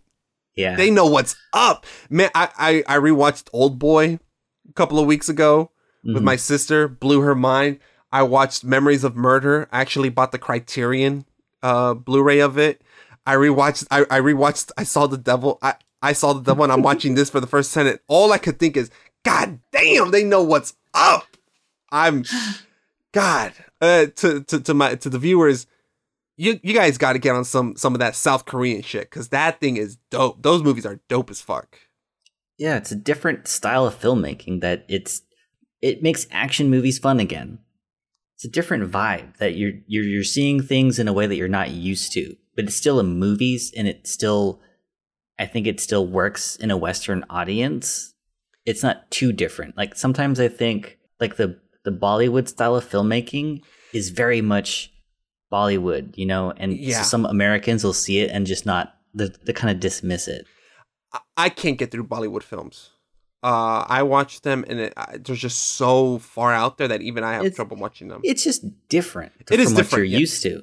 But I think South Koreans, they have their own style, and it's easier for us to watch those movies, but it's still like different enough. You know what I mean? 100% agree. I think you're right. I mean, with Bollywood films, I have a hard time getting through them.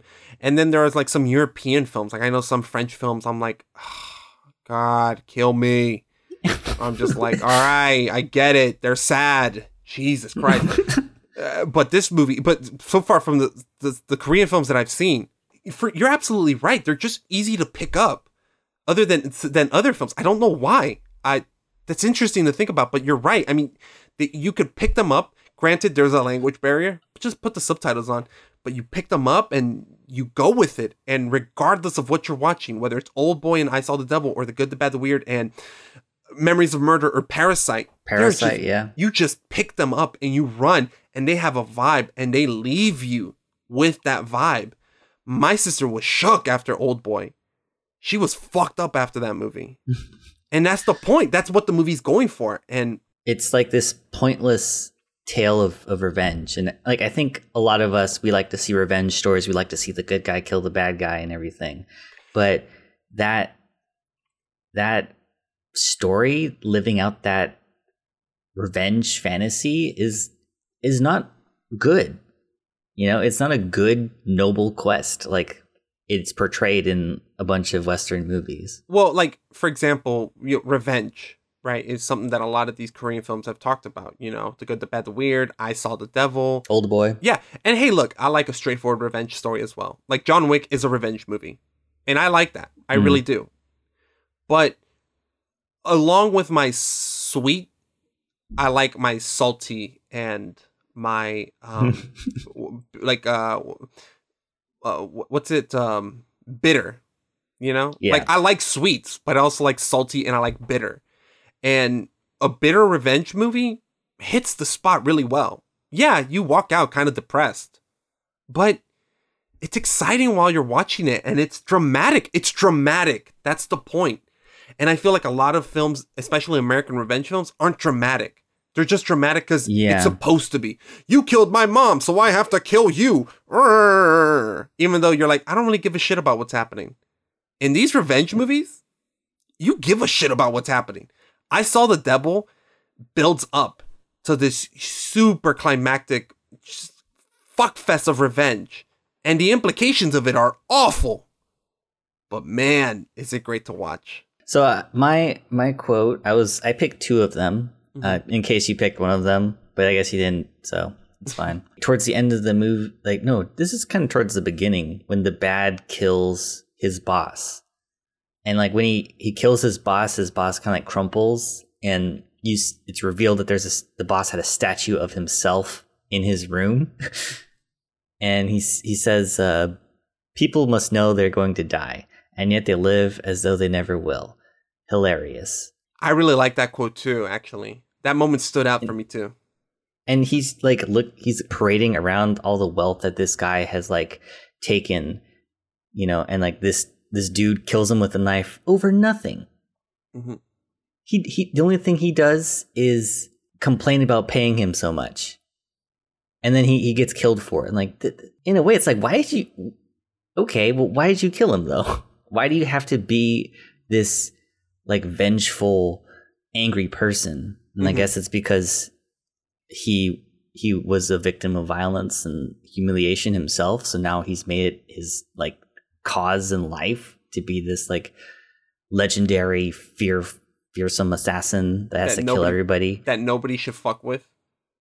Yeah, and all of his men leave him or die. Oh, And he he's straight up the he only- straight up shoots a couple of them. Yeah. That was a good quote. Like I think that when people are like, "There's no substance," it's like that quote already says enough. That chase sequence, they're like running in the desert. Like, for what? Why? You don't even know what's there. Nobody. Nobody. Nobody except the Japanese know what's there. It was hilarious because there's someone. I think someone asked like, "Do you even know what's there?" And the weird's like, "Nope, but it's mine." I'm paraphrasing, but there's a moment like that, and I was like, "Well, what the fuck are you doing?" That's why I also was like, I kind of was on Mangil's side for a bit. It's like, bro, get all this heat off of you, just sell it. You'll live a. All he wanted was a barn.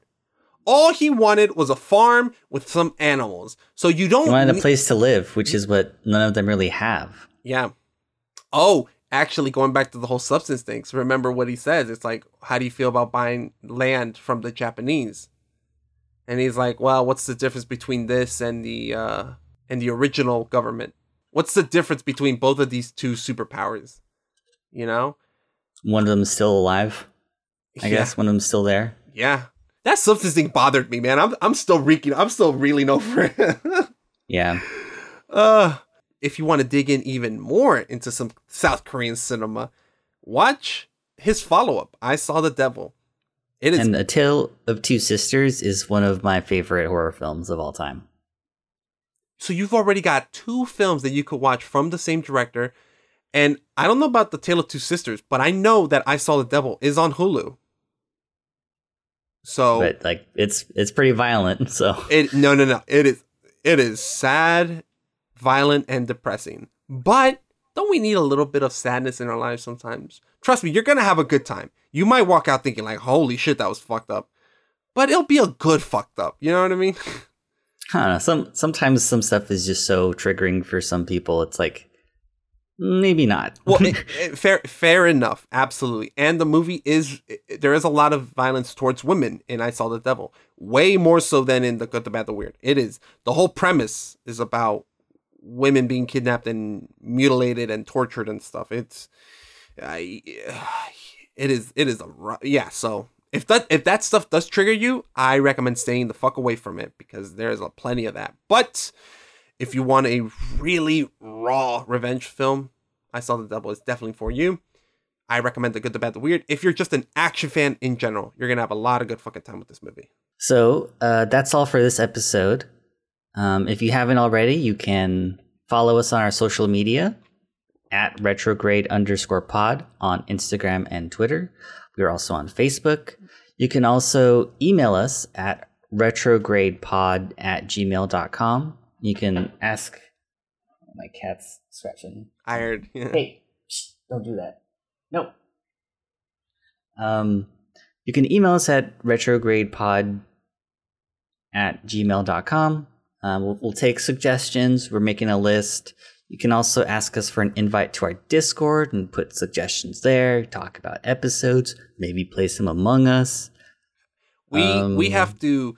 So this film was for our next episode series, which was basically you guys decided what films we talked about. This film was who recommended? Or no. Who? I brought it up. This was your choice. Grace Lee was the one that was voted in. Yeah. This is part of that series, but from now we're gonna go back to our regular scheduled program. I know we got Space Jam in the future when the second one's released. Our next episode is going to be Hook from 1994. That's right, with Robin Williams, and we'll have a special guest star for that episode. Yes, we will.